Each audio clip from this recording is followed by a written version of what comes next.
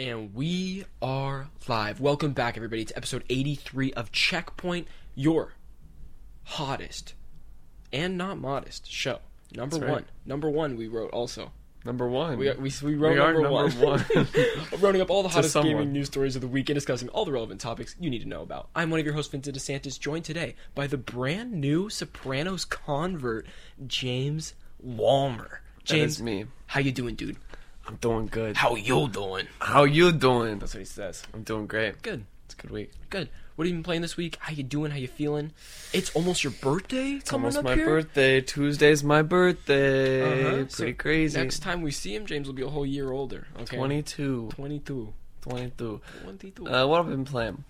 Last Friday after the show, I impulse bought Persona 5 Strikers. God bless you. And I love it. I absolutely love it. Just a lot of smiles, like getting reintroduced to the characters and being reacquainted with them, and it just feels just like Persona 5. Good. Just in terms of like the faithfulness to the atmosphere and the way everything feels, it just feels more like clean and pristine. Mm-hmm. You got the different fighting system. It's not the turn-based. It's I forgot the genre of the game that it is, but it's like that Dynasty Warriors type beat. It's like when we say the Souls-like game, it's a Dynasty Warriors type game. You know? Yeah, there's like a word for it. It's like a Mugen game, something like that. I know I've heard it before, but I'm not sure, because I also don't think I've ever played like a game in its entirety that's like that. I haven't either. I've never, like, the only one I played was the Dynasty Warriors Gundam demo for the PS3. Yeah. I used to go in there and to GameStop while my parents were grocery shopping. Yep. And just post up at the little at the little station with the TV. Yeah. Just play that bad boy for like 15, 20 minutes over and over again. Time just flew by. Time flew by. Amazing. What can I say? Been playing anything else this week? Maybe I jumped into a little bit of Deathloop, but it was mainly a Persona 5 Strikers. That was the big one I sank hours into. Nice. As for me, I played some Kenna on stream, which was super, super fun. I'm loving Kenna. I just know Is it Kena or Kenna? It's Kena. It's Keen. It's like Kena? It's like Kena. Yeah. Kena. Gotcha. Kena Bridge of Spirits or something. But Kenna sounds great, so I just say Kenna. But it's really good. I'm enjoying it. It's super fun. It's hard as F. I did my first boss battle in that, and it was disgustingly hard on This is your difficulty. reintroduction into Souls games. I had to do it like 5 or 6 times. Mm-hmm. It's just priming you. But it was good. I was like, I love that. Like, I was learning the mechanics of the boss. I was like, okay, I'm a little bit better this time. Sometimes I wasn't, because I would take an early hit or something, and that sucked. I just restart, all that kind of stuff. So that was good. And then yesterday, James, I played 25 minutes of New World. 25 minutes. Wow. Which was very hard because it's an MMO and it was very expensive to try to get in 25 minutes. Yeah, you're not doing a lot in 25 minutes. But it went by like that. Let me tell you, it was so much fun. And I think it's going to be dangerous for me. This game is going to be very dangerous for me. I already can see how it could sink. It could sink in me very easily. Mm-hmm. I'm in the starter area. You're in like a ship and the ship crashes. You wake up on a beach. There's a bunch of monsters or whatever. And then you have to, that's how it's like training you with the combat and how you use the moves.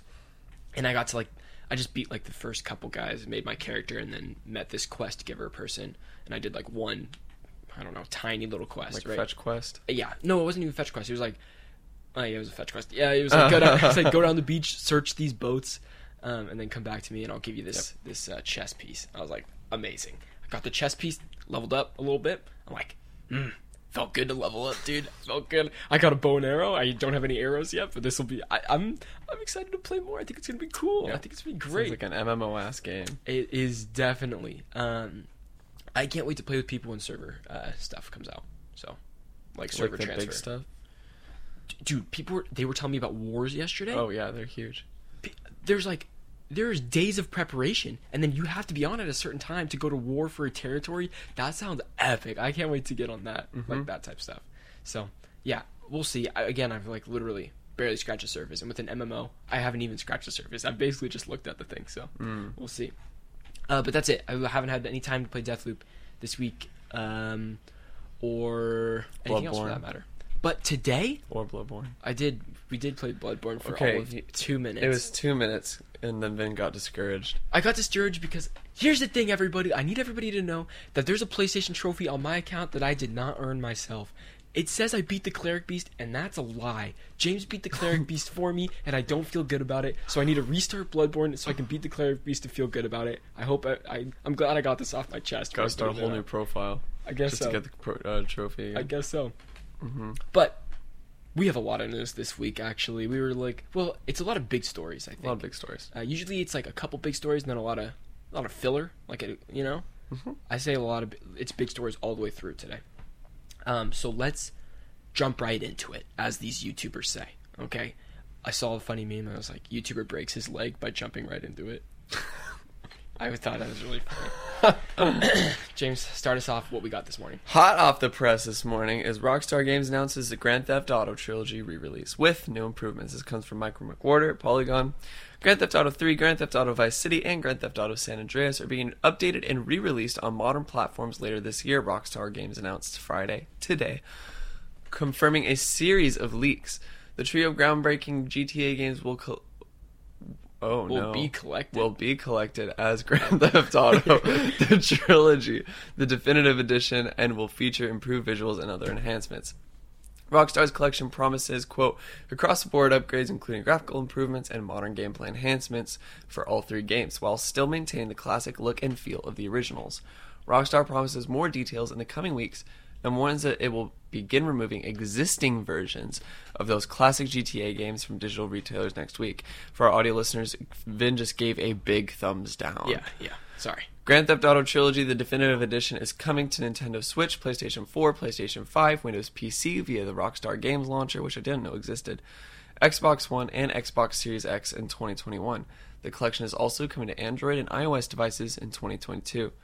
The release of Grand Theft Auto the Trilogy, the definitive edition, odd title, is timed with the 20th anniversary of Grand Theft Auto 3's original release on PlayStation 2. Rockstar said on its website that it plans to celebrate the anniversary in Grand Theft Auto Online, promising commemorative clothing and liveries, and teasing some unusual activity occurring in and around southern San Andreas. Alright, so does this mean Grand Theft Auto Online is going to have a Fortnite-type event about GTA 3, and then it's going to transfer into this next-gen version of GTA 5 Online? I hate that now all just special in-game events are Fortnite related because horrible. It's really not the case. It's not, but they did do it big.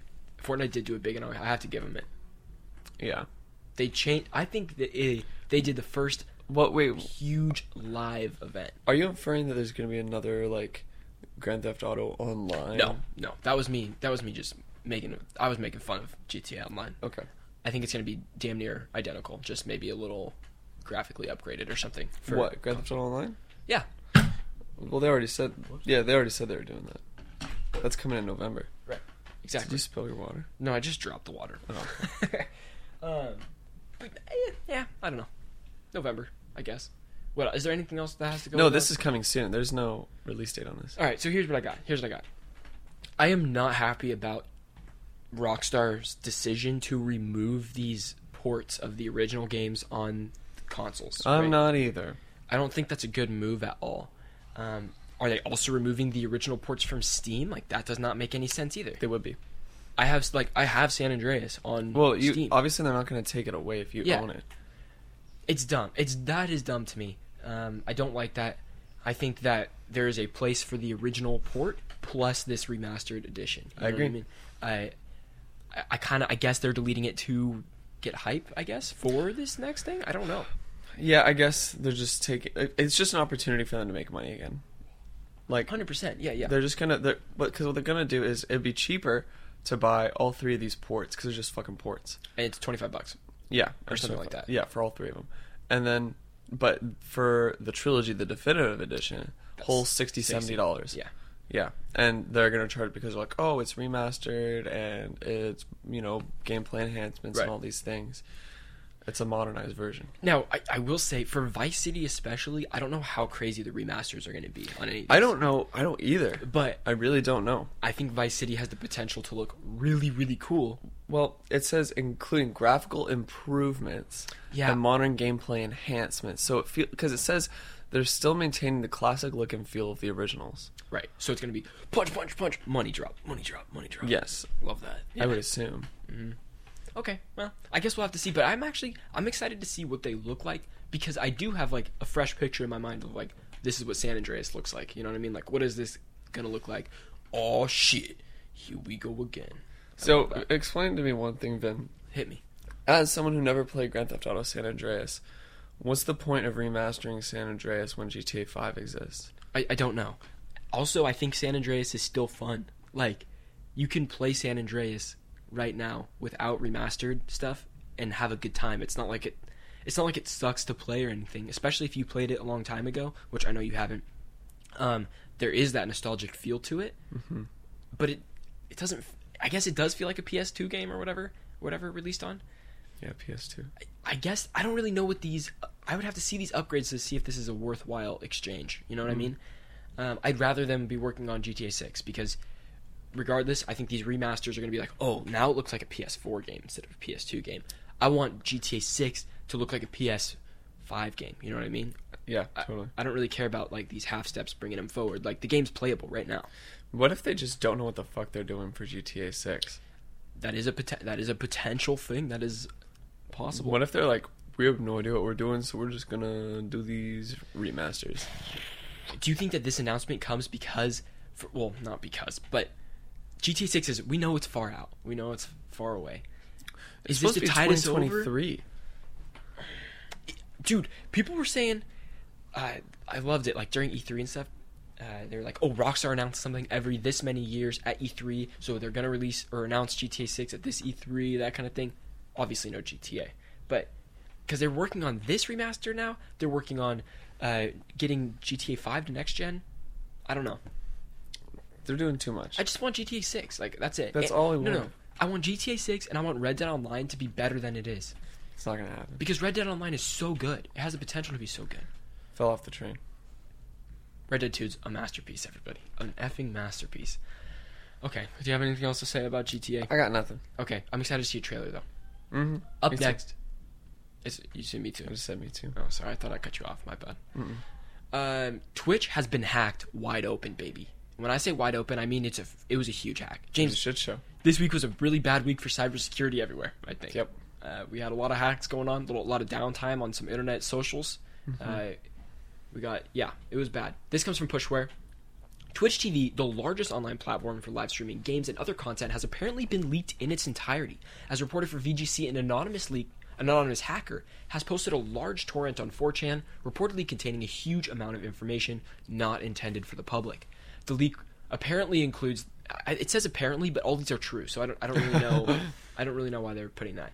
The leak includes the site's source code, payout reports from 2019 for the top 100,000 creators, the mobile desktop and console apps, and an unreleased Steam competitor named Vapor, and much more, which I think is very clever. Steam and Vapor, or maybe that's a working title.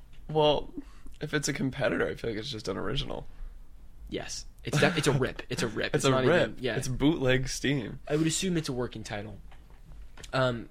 Some people who have been digging into the torrent are saying there's a risk the leak could also include account information such as encrypted passwords. To be safe, we'd suggest you change your password as soon as possible and enable two-factor authentication if you have not already.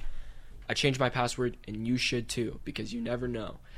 This attack on the Amazon-owned website is apparently to foster more disruption and competition into the online video streaming space, which makes no sense how this goes about it.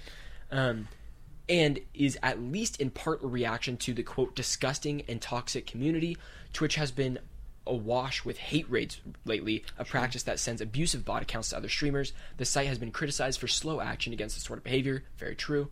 The hacker is allegedly planning to reveal more information in further leaks, so it seems this is not over yet. Whatever the case, cover yourselves with a quick password change to err on the side of caution. Twitch, it took them 10 hours, but they actually tweeted about this, saying that we know about the hack, we're working on it, that kind of stuff, instead of like the hate raids and basically not saying anything about it for months. So that's bad. For the hate raids though, Twitch did finally give an option if you're a streamer to turn on a mode where you can only allow people to chat if they have an email verified with their account. So that helps, but it's still not doing everything, and Twitch needs to find the people that are the source of the hate rates. Yeah. That's awful. But yeah, just change your passwords on Twitch. It's easy, it's quick, and you definitely don't want personal information getting out there. Right. Especially if you do stream and you have, PayPal connected. Yeah, we know about PayPal. We had a big kerfuffle with PayPal this week. Yeah, we won't get into that. Won't get into it. What's next? Sora is the final Smash Bros. Ultimate fighter joining the roster. Nintendo has revealed that Sora is the final fighter joining the roster of Super Smash Bros. Ultimate. This news was announced today, which was yesterday? 2 days ago. 2 days ago, Wednesday. As a part of the final Sakurai Presents. And the final... Sorry, I had to make sure I said Sakurai's name right. Sakurai's a legend. Yeah, he is. And the reveal came as a major surprise, but not because fans didn't want Sora. In fact, Smash Bros. Ultimate director...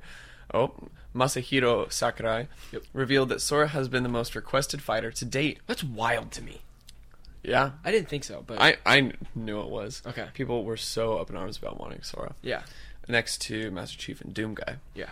When Nintendo sent out this Super Smash Bros. Fan roster request survey back in 3DS and Wii U Smash days, Sora was the fighter fans wanted the most. It took 6 years, but the day is finally here. Sora is now a fighter in Super Smash Bros. Ultimate. He'll be available for purchase on October 18th, the same day as the game's 3 new Mii fighter costumes become available. Like previously released fighters, Sora can be purchased individually for $5.99 or as a part of the Super Smash Bros. Ultimate Fighter Pass Volume 2, which costs $29.99. Yep. And the Mii fighter costumes are... one of them is Doom Guy. Really? Yeah, one of them is Doom Guy. Oh, that's awesome. I had no idea. And the other 2 are just like other things that are not as significant. The trailer reveal of this was hype as hell. Mm-hmm. The GIF that was made of, it's like Sora flies in or whatever and then lands, and then Mario's right here, all the characters are behind him, and they shake hands in the middle, and there's a giant Smash Mario thing has in the big back. ass hands. Yeah, giant ass Mario glove and then little Sora hand. It is epic. It is really like great. Top tier Nintendo stuff. There's all the memes about like how the keychain on the fucking Keyblade costed more than the entire thing. They have a close up of like Mickey they just Mouse. have a close up of the Mickey Mouse. I can imagine that was expensive. Oh yeah. But this is hype, dude. That's very exciting. It's super super exciting. I'm sad that there's no more characters coming to Smash. I feel like they can just keep going. They really could just keep going. More maps, more music, more characters. This game could never die, potentially. Well, I think they would put out a new one. Totally. Which start fresh. Which makes sense, but a lot of game down the devs line? could take a cue from that. Looking at you, Destiny. To make a new game? Make a new game. But a lot of people are happy with Destiny right now. No, they need a new engine. They did. They upgraded to No, they need a new engine. Okay. All right. Fair enough. I guess so. I guess they need a new engine. They need a new engine. I can't wait to play Sora. But we'll have to wait till October 18th, which is pretty soon. 10 days. Mm-hmm. Oh, also right now on the Nintendo Store, yes, if you purchase the Fighter Pass before, or like any of the other characters before October 18th, you get double your coins. Like, you know the coins you get when you buy stuff, and that's for like in-store cash back? Yeah. Mm-hmm. You get double the coins. Okay. That's kind of nice. That's really nice. So I think I'm going to buy the Fighter Pass for $30. Get double the coins I normally would, so then I could use that for like Metroid Dread or something. That sounds like a plan. Yeah. That sounds like a plan and a half. Mm-hmm. So to buy both Fighter Packs is going to be $60, huh? Yep. That sure hurted. Which is why it hurts less if you bought the first Fighter Pass when it came out. I did not. And then you buy the second, because then you're like, oh, it's $30. Yeah. But I'm hoping they just bundle these, like $40, both passes. They're never going to do it. Do you know why? It's Nintendo. Because it's Nintendo, and Nintendo can get away with doing anything they want monetarily. Right. They literally will because people will just pay money for it. Yep. Including a new Smash game in the next. Normally, it's every like console generation. Yeah. So they did one for Wii, they did one for Wii U, and they're doing one for the Switch. And then when the Switch 4K comes out, I'm still crossing my fingers. Right, hold on, let's get crazy for a sec. Let's get crazy. So the Switch, we have the Switch OLED that comes out today. That doesn't count. Right. This is like what I would consider the mid-console refresh. Yeah. Is the Switch 4K obviously probably going to be titled something else? Is that going to be the next generation of console? You know I agree. What I mean? For Nintendo. I think it would be. That will be considered like their next thing. I think the Switch is huge. The Switch is so big. So, and I think I think it would be like this current state of like the PS4, PS5 generation of like the people who are really hardcore about like wanting bigger experiences are going to get the Switch 4K, quote unquote. Yeah. And then I think the Switch is still going to function for most people who already have a Switch. Totally. For those people, like similar to how a lot of people still have like Wiis in their living room and it works for them. Yeah. Switch is going to still be that same thing. It's like how the PS3 is just a dedicated Netflix machine in my house. Exactly. It just sits there and it works. Or like how Wiis are just dedicated Wii Sports machines. Yep. And Wii Sports Resort. Let's not forget about Wii Sports Resort. Never. Okay. I was just using umbrella Wii Sports. And Nintendo, this is at you. I want Switch Sports Resort and Switch Sports Ultimate. That's what I want. Yep. I seriously, it's a huge miss that we don't have a Switch Sports game. Okay. Wait till the next Switch comes out, and then it's going to be the launch. It's going to be It's going to be the biggest thing ever.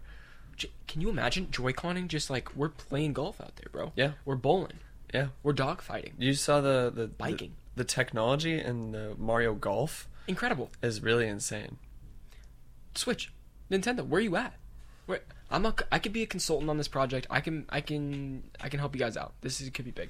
So call me up.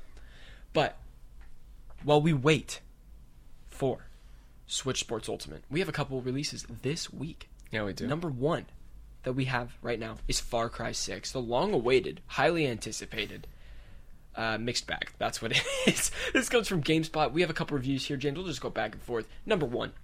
Also, neither of us have played Far Cry 6, so we can't speak personally on this game whatsoever. But we can read these reviews from people we like. So, GameSpot gives it a 7, but it's a review in progress. So they're still working on it. Their 7 is a maybe score right now. They're still figuring it out. And they say, quote, Far Cry 6 is an often fun game that feels like it's throwing everything at you. And if you want a heap of content, Far Cry 6 absolutely has you covered. In isolation, a lot of its elements are fun. Taken together, though, it feels a lot like disparate things that keep taking your attention back to menus and map icons and away from the fun in the story. After 24 hours, I'm not sure I want to do all those other things. I just want to blow stuff up. That comes from Phil Hornshaw. Video Games Chronicle gave it a 2 out of 5. If you're interested in another Far Cry game that does the Far Cry stuff the way it's been doing it for 10 years, you'll probably have a good time. But if you've already hit your limit with this kind of game, Far Cry 6 is the new plus ultra of why open world game design is so badly in need of a revolution. This comes from Jordan Midler. And if I'm going to be honest, I would probably side with that because I'm pretty tired of open world games right now. I wish we had the review in here of the guy who said, I just can't do this shit anymore. Yeah. I just can't do it. I think that was Fanbyte, right? No. Okay, we gotta look. No. IGN gives it an 8 out of 10, opposite side of the spectrum, because Video Game Chronicle literally gave it a 4. So IGN, 8 out of 10, they say, Far Cry 6 is some of the most fun I've had with the series in nearly a decade. Its cast delivers strong performances across an enjoyable story, even if it's also fairly predictable. A fairly predictable one that doesn't always land the bigger swings it tries to take. And despite some faltering new inventory mechanics and a handful of bizarre design choices, its creative weaponry makes taking down an outpost, ransacking a convoy, or even just taking a ride with a buddy has never felt better. And that's from John Ryan. So John Ryan seemed to really enjoy Far Cry 6. So again, if you like this kind of stuff, you're gonna love Far Cry 6. If you're tired of all of open world games or first person shooters like that, this is probably going to fall off hard for you. Or like very much like the Ubisoft sort of like the formulaic go climb these towers and activate these points, uncover this map, and do these quests to like get more guns, and then you go do the more quests and do the strongholds and like clear the stronghold to like push a button to get this new progression thing. Which I'll say sometimes I'm in need of that. Sometimes I just need that. But right now in my life, I don't need that. Here's the thing. I just think other games do it better than Far Cry, too. Sure. Like, Far Cry doesn't have that market corner. Like, I think Metal Gear Solid did that way better. Metal Gear Solid 5 is, like, the peak of the going into a place, like, taking down everyone and then doing the thing. So, and then getting out. I only played Far Cry 4. That's the only Far Cry game I've played. Really? I haven't played 3. I know that's another gamer sin I gotta get on. Yeah, Far Cry 3 is, like, one of the OGs. Yeah. Is it actually that incredible? No. But sure. I think people just like the villain. Yeah, Voss. But the Voss is in this game, like as in a season pass with like 3 villains or something like that, like the multiverse of villains in the Far Cry universe or whatever the crap. So, that's interesting. at least. So I found the other review. Yeah, hit me. It's from Vice's gaming outlet. Yeah. That said, this isn't a review of Far Cry 6 because honestly, I can't play this shit anymore. I just can't do it. That's brutal, bro. Yeah, I'm gonna try and find like a summarizing paragraph or something. Okay, what's the end say? I'm going to read these last two paragraphs. Okay. I've pushed myself through several Far Cry games now because it always felt as if there was something there just under the surface that I couldn't quite reach. Fighting religious extremists in Montana is an appealing concept that Ubisoft didn't pull off. So too with all its other Far Cry games with their big maps, sprawling story, and big themes. The series tricks the player into thinking there's something interesting going on. In reality, behind the lushly designed jungles, explosive firefights, and even beyond the confused and distasteful political dimensions, Far Cry 6 is just a storefront designed to sell you crocodile skins at $5 a pop. Damn. It's a shell. It's a fucking shell. A hollow shell. That's crazy. And then it's very opposite end of the spectrum. You either like it or you just really don't like it. Mm-hmm. Polygon gives it no score and says Far Cry as a whole. Well, they don't give scores to games. Sorry, thank you. But it definitely did not get the Polygon recommends, if you were wondering. No. Far Cry as a whole is frozen in time. That's a big statement, and I like that statement a lot. Yeah. The few mechanical additions in the series' latest entry don't show much improvement over what Far Cry 5 or Far Cry New Dawn already have explored. And if your interest lies in the search for any semblance of proper representation, you're better off looking elsewhere. Very few examples in recent years have been able to shake the norm. And if Far Cry 6 is any indication of what AAA publishers can do with a Latin American setting, painting it more as a window dressing than an actual picture worth celebrating, I would rather not see another one try. Damn. And that's from Diego Arguello. So that's interesting too. And he does have a big section of this that covers just like exactly what he said here as the follow-up, is that this game is like looking at a lens, I guess, of like Latin American settings and heritage and stuff like that, instead of being in it. Like it's like looking at it. It's like being in it. Yeah, I see what you mean. So that's actually a good point. If you want to go like read this article too, it's pretty good. It's a good written, very good perspective. Article. Yeah, and a good perspective. Polygon always has good like writers who have like good, unique perspectives like on the games they're playing. That's true. We've had a lot of times when we say like, "Oh, you got to read that whole article," and it's mostly the Polygon articles. Yeah, they got great writers. Straight up. Next up, we got one of the best games of the year, I think, from what I can tell, because this is Metroid Dread, the first Metroid game in the last 20 years. Facts. This first one comes from GameSpot, who gave it an 8 out of 10. Yep. This is from Stephen Petit. The Metroidvania genre... oh my god, why can't I say it? The Metroidvania genre moniker alone is proof that Metroid's DNA has lived on throughout the lengthy hiatus. As Samus returns Metroid Dread, it's undeniable that the series is entering on a landscape that is littered with games that are indebted to it, and in some cases, improved on it. Nevertheless, Metroid Dread is a triumphant return for the bounty hunter, in large part because it remains true to its lineage. Like seeing an old friend for the first time in many years, Metroid Dread is charmingly familiar, an old-school side-scroller with a modern look and feel. I just want to say, GameSpot gives that an 8 out of 10, which is the same as they gave Far Cry 6. Which is different totally reviewers, different. though. Totally different. You're right. I just think it's funny. No, sorry, that's GameSpot. My bad. GameSpot gave Far Cry a 7 in its review in progress. I was looking at IGN.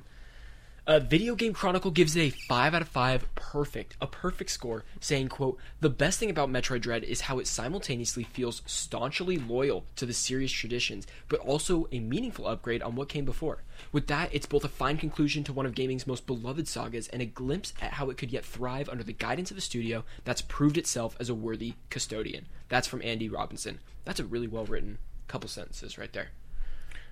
I also want to find one from Polygon, because we've been... Okay. Gassing up Polygon. I'll read the next one. IGN gave it a 9 out of 10. Wait, no, actually, you read this. Yes. IGN gives it a 9 out of 10, saying, quote, "Metroid Dread gets so much right after so many years that I almost feel resentful that we didn't get this game and a few sequels in some steady cadence starting in 2005. But instead, I'm incredibly happy to play a Metroid that is back at the top of its game. Even though it's the latest in a decades-old series, Dread has just enough clever innovation to balance its familiarity. The universally recognizable mix of tough puzzles, tougher boss fights, and ever-evolving exploration options and intricate level design that recent games like Hollow Knight and Ori get so right has an origin point. It's Metroid. And that's from Samuel Claiborne. Polygon gives it the Polygon recommends. Good for them. Final paragraph reads, Dread reimagines the Metroid format with confidence and care, and it trusts the player to make leaps along the way. While following its interwoven path of epic boss fights, satisfying upgrades, and otherworldly environments, all I could think was that this is the Metroid game I've been waiting for. It easily stands astride the best entries in the series, and I eagerly await for a follow-up in the year 2040. One day, we'll finally get another. Yep. Okay. This is a new reveal this week, and I think it's absolutely hilarious. So wait, Finn. Yes. Do you plan on buying either of these games? No. Really? You don't plan on buying Metroid Dread? No. There's like only 2 or 3 games this through the end of the year that I can buy. You're never going to buy Metroid Dread. I didn't say that. I asked you if you're going to buy it. And I said, oh, am I going to buy it right now? No. Also, because I have so many games to play and I don't have time. So like, even if I bought this $60 game, when am I going to play it? I got to buy Metroid Dread. Do it. You got to do it. But you're a bigger fan of Metroid than I am, for sure. Mm-hmm. I'm not. I am excited for it. I'm super glad it's reviewing well, and I do eventually want to play it. But it's not a day one purchase for me personally, or like a must buy, I guess. You know. When are you gonna get it? You gonna have a full review for us next week? Oh, your birthday! Let's go. Let's go. Mm-hmm. All right. This is very funny to me. Out of the blue, fans rebel after Ubisoft announces Ghost Recon Frontline. This is so funny to me. This comes from VentureBeat. Ubisoft today revealed its latest Tom Clancy project. Tom Clancy, Ghost Recon Frontline. It's a free-to-play first-person shooter, and its flagship mode is a battle royale in the style of Call of Duty Warzone. And it definitely looks like Call of Duty Warzone and the shadiness of Breakpoint. Okay? Yep. Mixed together. Frontline will put players in teams of 3 in 102-player matches in a location called Drakemore Island. And there they will, as the tradition with Battle Royale titles, have to duke it out with some other players in order to be the last one standing. According to Ubisoft, Frontline will have a, quote, advanced class system and a large set of tactical support tools allowing for complete freedom in strategic gameplay. It appears Frontline will have other non-BR modes in the future. Developer Ubisoft Bucharest has promised that new modes will involve quicker or more casual gameplay, such as arena-based fights. Who wants it? James, who wants it? Because I'll tell you right now, Ubisoft has already announced another free-to-play shooter in the Tom Clancy universe. Yep. It's first person, and it's like a team-based shooter. Yep. What? Who's looking forward to that? Nope, not me. Have you heard anybody talk about it since the weird trailer that we got, and then, content creators getting paid to write good things about it? Nope. No shot. Nope.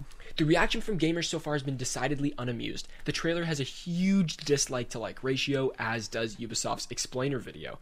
The comments on almost every official video are roasting Ubisoft for their decision to make this game, asserting that no one wanted a Battle Royale game from the company. It's true, they're not wrong. It will not be able to compete with the rest of Battle Royales out there, and Ubisoft's decision to make a game may hurt the future of Tom Clancy titles, which I would definitely agree with. We are putting a stain on the Tom Clancy name. Yes. With the last 3 entries. Mm-hmm. Although I stand by Wildlands is a fantastic game. It's not. It is a fantastic game. No, it's not. Totally is. It's not good. If you go to sites like Reddit, the general attitude is still unhappy. On the Ghost Recon subreddit, users are asserting that this title will kill all future interest in the series and that Ubisoft has spectacularly failed to meet the community demand. But a small vocal group of fans are most disappointed that Ubisoft appears to be making every type of Tom Clancy game except for Splinter Cell. Yeah. Hate to see it. Despite it's the worst. Despite fans asking for a new one. Yeah, literally everyone is asking for it. This is what I imagine Ubisoft, like the board meeting. Not the board meeting, okay. But like I imagine Ubisoft is just like this guy in like a really like dirty suit in a dark room. He's like, all right, what do we gotta do to make some money around here? And then the like little henchman comes in the room and is like, everybody's doing battle royales, master. And he's like, we'll just do a battle royale. He switches voices. Sure, yeah, absolutely. He's like multiple personalities. Does he open his trench coat and it's full of microtransactions? Yes. Okay, awesome. We're really on the same page on this one. Okay. Mm-hmm. Do you remember months and months ago when we had a report, the very long Ubisoft report about all the future titles, all their they're going to have this large focus on free-to-play games and stuff? I believe that this and their other Tom Clancy game are those free-to-play games they're talking about, and what a disappointment. What a disappointment. Yeah. So sad, man. So sad. I know Ubisoft has it in them to really just, like... They've been in this area for years now of, like, making these same titles, right? Same titles, same type of titles.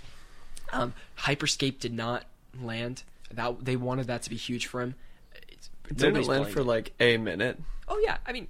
It was cool. I think it had a lot of good ideas to it, but there's no longevity. I never felt the need to go in and play it again. It did play good, though. It played good. But I think Riders Republic is kind of a step in, like, okay, here we go. Yeah. But it is open world, and it's kind of the same design as their open world games in general. It's let's fast travel to this location, do a race. Done. You could bike to any of these locations, but let's fast travel and do a race.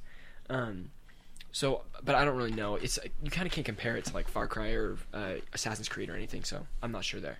But I think Ubisoft can like really just do something new. I'm ready for a big change, such as a big change from Assassin's Creed, whatever it was, like Syndicate to Origins, like that big of a change. Like we're changing the gear system and everything. It plays differently.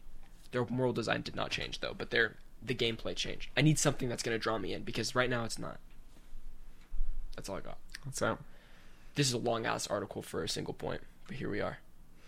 Let's do it. Well, there's more. There's a lot to it. Let's get it.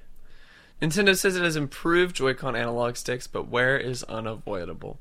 This comes from Tom Phillips at Eurogamer. While the Nintendo Switch is a beloved console for many fans, one persistent technical issue has continuously plagued the device: its Joy-Con analog controls. Reports of Joy-Con controls drifting or behaving erratically after a period of time are nothing new, and while the company still faces a class action lawsuit over the issue, Nintendo's president has apologized for the situation. Now, in a developer interview timed alongside today's launch of the... Oh, sorry, this is like Wednesday, I want to say. When did the Switch OLED come out? Friday. Today? Right. Oh, it came out today. All right. I think so. Nintendo has addressed the issue again and said it has made improvements, but that some wear and tear is unavoidable, saying, quote, Joy-Con controllers have a lot of different features, so we've been continuing to make improvements that may not always be visible, said Toru Yamashita, Deputy General Manager of Nintendo's Technology Development Department. It's a great title. It is. Among others, the analog stick parts have continuously been improved since launch, and we are still working on improvements.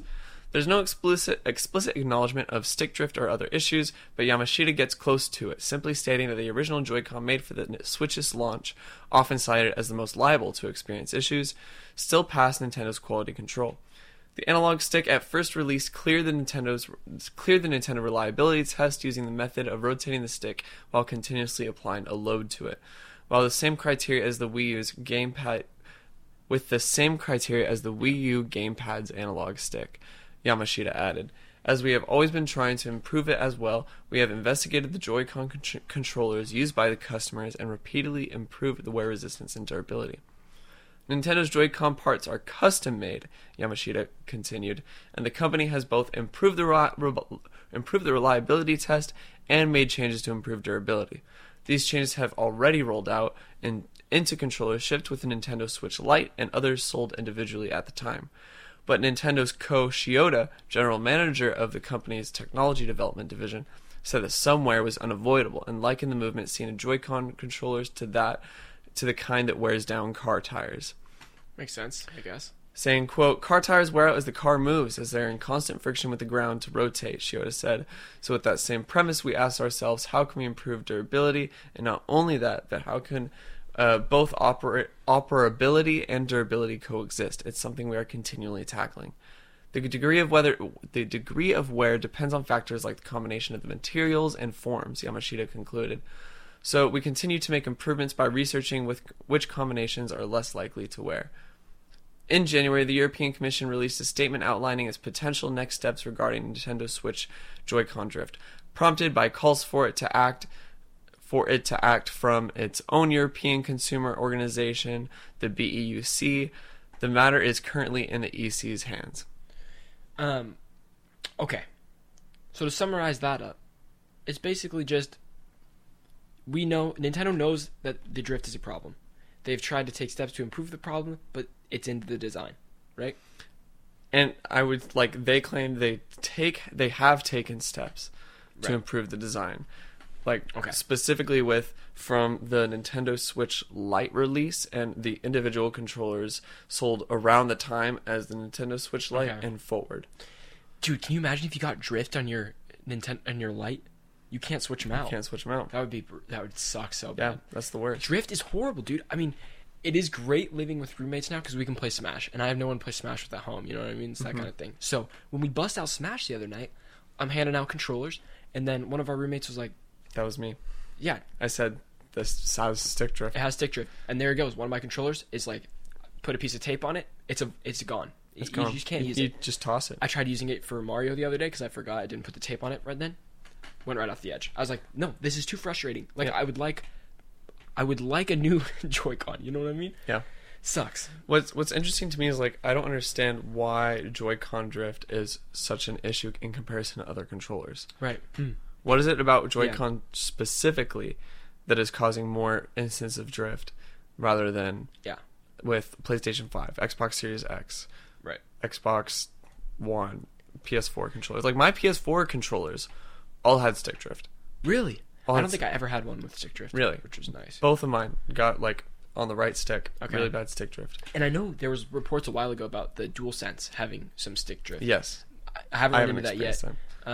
But I don't know all of the layers that are inside of this, how it's built. But I'm assuming since the Joy-Cons are so small, they're very light. You know what I mean? The pieces must be significantly smaller to be able to handle that, and I'm sure they wear down faster. That seems to be an explanation, I guess, but I don't really know. So I actually did a little bit of research on this when I tried to fix my PS4 controller stick drift. So basically what it is the Joy-Con or the stick has a dome on the bottom. Yep. And that dome connects to this little square thing that is basically the sensor. Right. And so basically over time the sensor just kind of wears. Oh. And it's not as, it doesn't remain as tight. Is it an actual a sensor, something that it moves on? Okay. Yeah. Yeah. Damn. That blows. That blows big time. Remember when people I remember this in the PS3 days, for instance, where those controllers had horrible drift constantly. I feel the DualShock 3s, people would be like, "Oh yeah, you just have to lift, pop the thing out and push it back in a bunch of times until it starts working again." Yep. I don't know if that ever worked or not, but I always felt good doing it. I'm like, "Oh yeah, this is." That's what I did with my PS4 controllers. It's I never worked. I gotta do these 360 no scopes on NW2. Let me just take this in and out real quick. Yeah. Let me make this work. Yep. Good times. Well, there it is, more freaking Joy-Con drift, which is just an F. As of yesterday, Bungie comes out with a statement that, you know what? How does Bungie just win so much and then lose so much just right after each other? I don't get it. Understand. But here's an L. Destiny 2 will lose its beloved Forsaken location and campaign.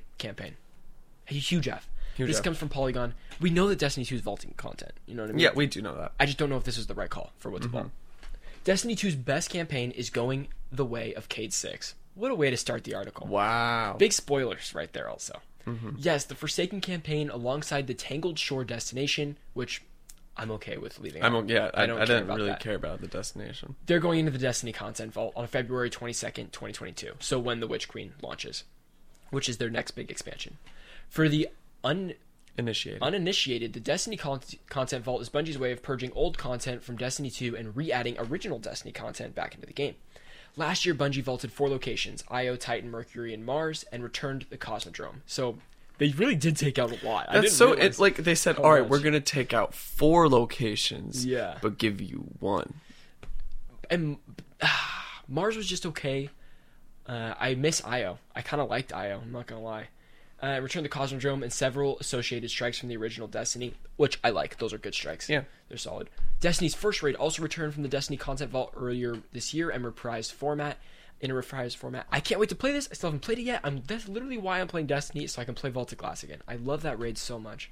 With the Witch Queen, Bungie is taking a lighter hand than it did in 2020 with Beyond Light. Players won't lose access to any major bits of endgame content like the last Wish Raid or the Shattered Throne dungeon, because the Shattered Realm is staying.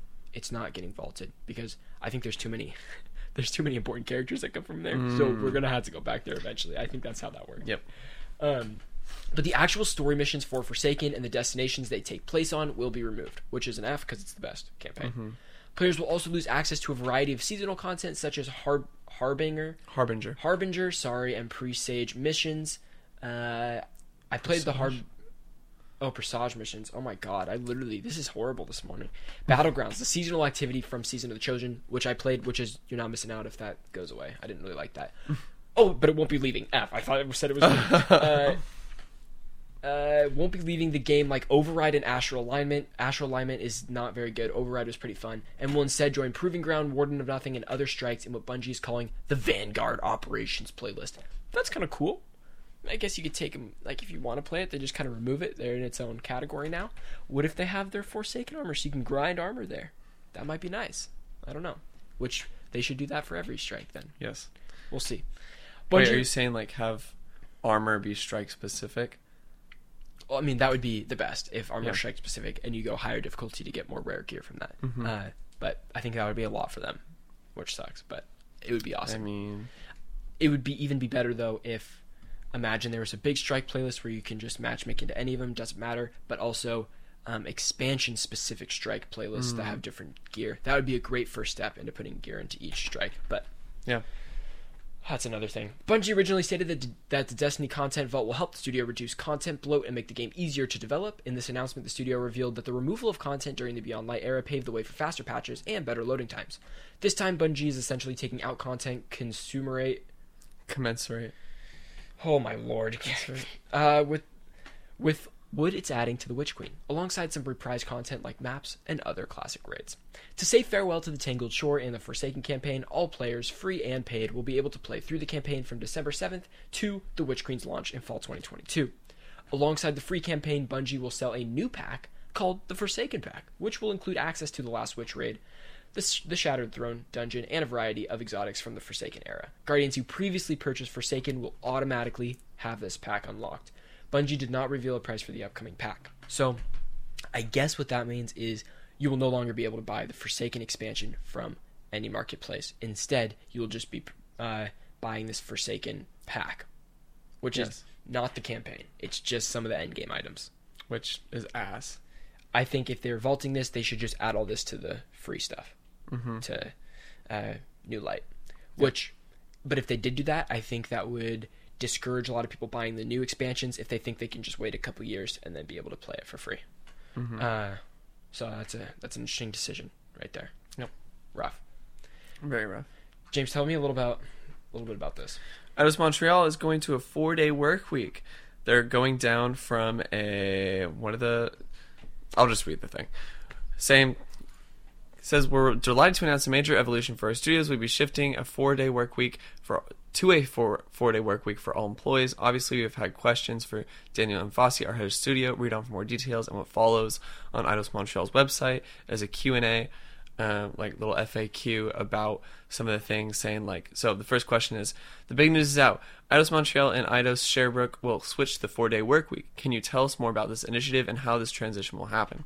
Saying, yes, this initiative is another step toward the embodiment of the studio's values, building a healthy, creative, and sustainable work environment for our employees. Currently, our various teams are working on the development of transition plans to ensure success and maintain the highest standards in the industry. In the next few weeks, the Montreal and Sherbrooke studios will be officially closed on Fridays, without changing the working conditions currently in place, nor the salaries of employees, thus switching from the 40-hour work week to 32-hour work week. That's huge. We love to see it. That's huge. We love to see it. And this is huge because Montreal is an insanely competitive area for games development. And so for like Eidos Montreal, one of the biggest developers in Montreal, to be taking this stance and moving towards a smaller, shorter work week means a lot. And I think we've seen that it's proven to be helpful for studios with other companies and studios that do this. I can't think of one right now, but I remember reading a whole article about certain studios in other countries that were on the 4-day work week, and they were significantly more productive during the week. So I really hope that this becomes like a standard beyond, and not, I hope it becomes a standard. And I think this next point is important too. Like, in talking about the 4-day work week, it says, does this mean that the workload of the teams will have to be condensed within 4 days? And so the idea, they said, is not to condense the working hours into 4 days, but rather to review our ways of doing things and our quality time invested with the aim of working better. Above all, we want to increase the productivity and well-being of our employees. Concretely, we want to reduce the time at work, but increase the quality of this time invested, whether it's on a team basis or for the studio as a whole, a promising right balance for everything. We want a real collaborative aspect so that the teams contribute to the transition, each one working to define the parameters and criteria for success for the organization of work and deadlines. We hope that this will eliminate unnecessary time and build on efficiency, for example, by reducing internal meetings from 1 hour to 30 minutes. So small changes like that. Yes. And they wrap it up by basically saying we always have the aim of improving the quality of life at work and the well-being of our employees. So that's at their forefront, which is really cool. Super cool. Really happy for that. I'm sure that I hope we see like positive effects right away. I don't really know the negative effects because I don't work there. You know what I mean? The negative effects that the 5-day work week had. So I'm hoping that developers share like what changed for them personally within the 4-day work week, because I think that will be seen by other studios and hopefully help them. Yep. Help get rid of this like crunch culture. Yeah. And it's everybody's favorite time. Random, fun stories without stuff. A story. Baby James, what's the first one? Various Rocksteady devs have released official character art for Suicide Squad Kill the Justice League. You said Rocksteady so fast, like Rocksteady. Rocksteady. Right. So that's exciting. Genshin Impact generates $2 billion on mobile in the first year. Yep. And speaking of MiHoYo, they announced a new game, and you can sign up for its beta right now, and it's basically Genshin Impact in space. So if you're into Genshin Impact, I'm gonna sign up, baby. I'm down. I'm in. DC Fandom teases Suicide Squad and Gotham Knights new footage. Yes, sir. DC Fandom is on Saturday. Tomorrow. DC Fandom is tomorrow. And so next week, I'm sure we'll be talking a lot. That's Saturday, October 9th. Saturday, October 9th. Thank you. Yes. If you're watching this next week or listening next week, it's already happened, and you probably already know the news. And then we already talked about Bungie. So that's that. And that's a wrap, baby, on episode 83 of Checkpoint. James, you have any closing words to tell these people for the end of the week? Thank you so much to our audio listeners. Don't forget to leave a review. Yes. Super important. Don't forget to subscribe if you're listening to us on YouTube. We passed 900 subscribers on the Strictly Casual channel. Thank you guys for that. We are almost YouTube partners. We're getting very close. We're so close. And that's a huge step for us. So thank you. Thank you. If you're an audio listener and you've never checked out our YouTube, it would mean a lot if you would go over there and check it out. Or if you watch on YouTube and you've never checked out the audio podcast, even though you listen here, if you could leave a review for us on audio platforms to bump us up on those charts, baby, that would help a lot. That's great. That would be super helpful. Thank you guys again, and we will see you potentially next Friday, potentially sooner, because I might have to be on set on Friday, but we'll figure this out. Okay. We'll figure this out. All right. Love you guys. See you next time.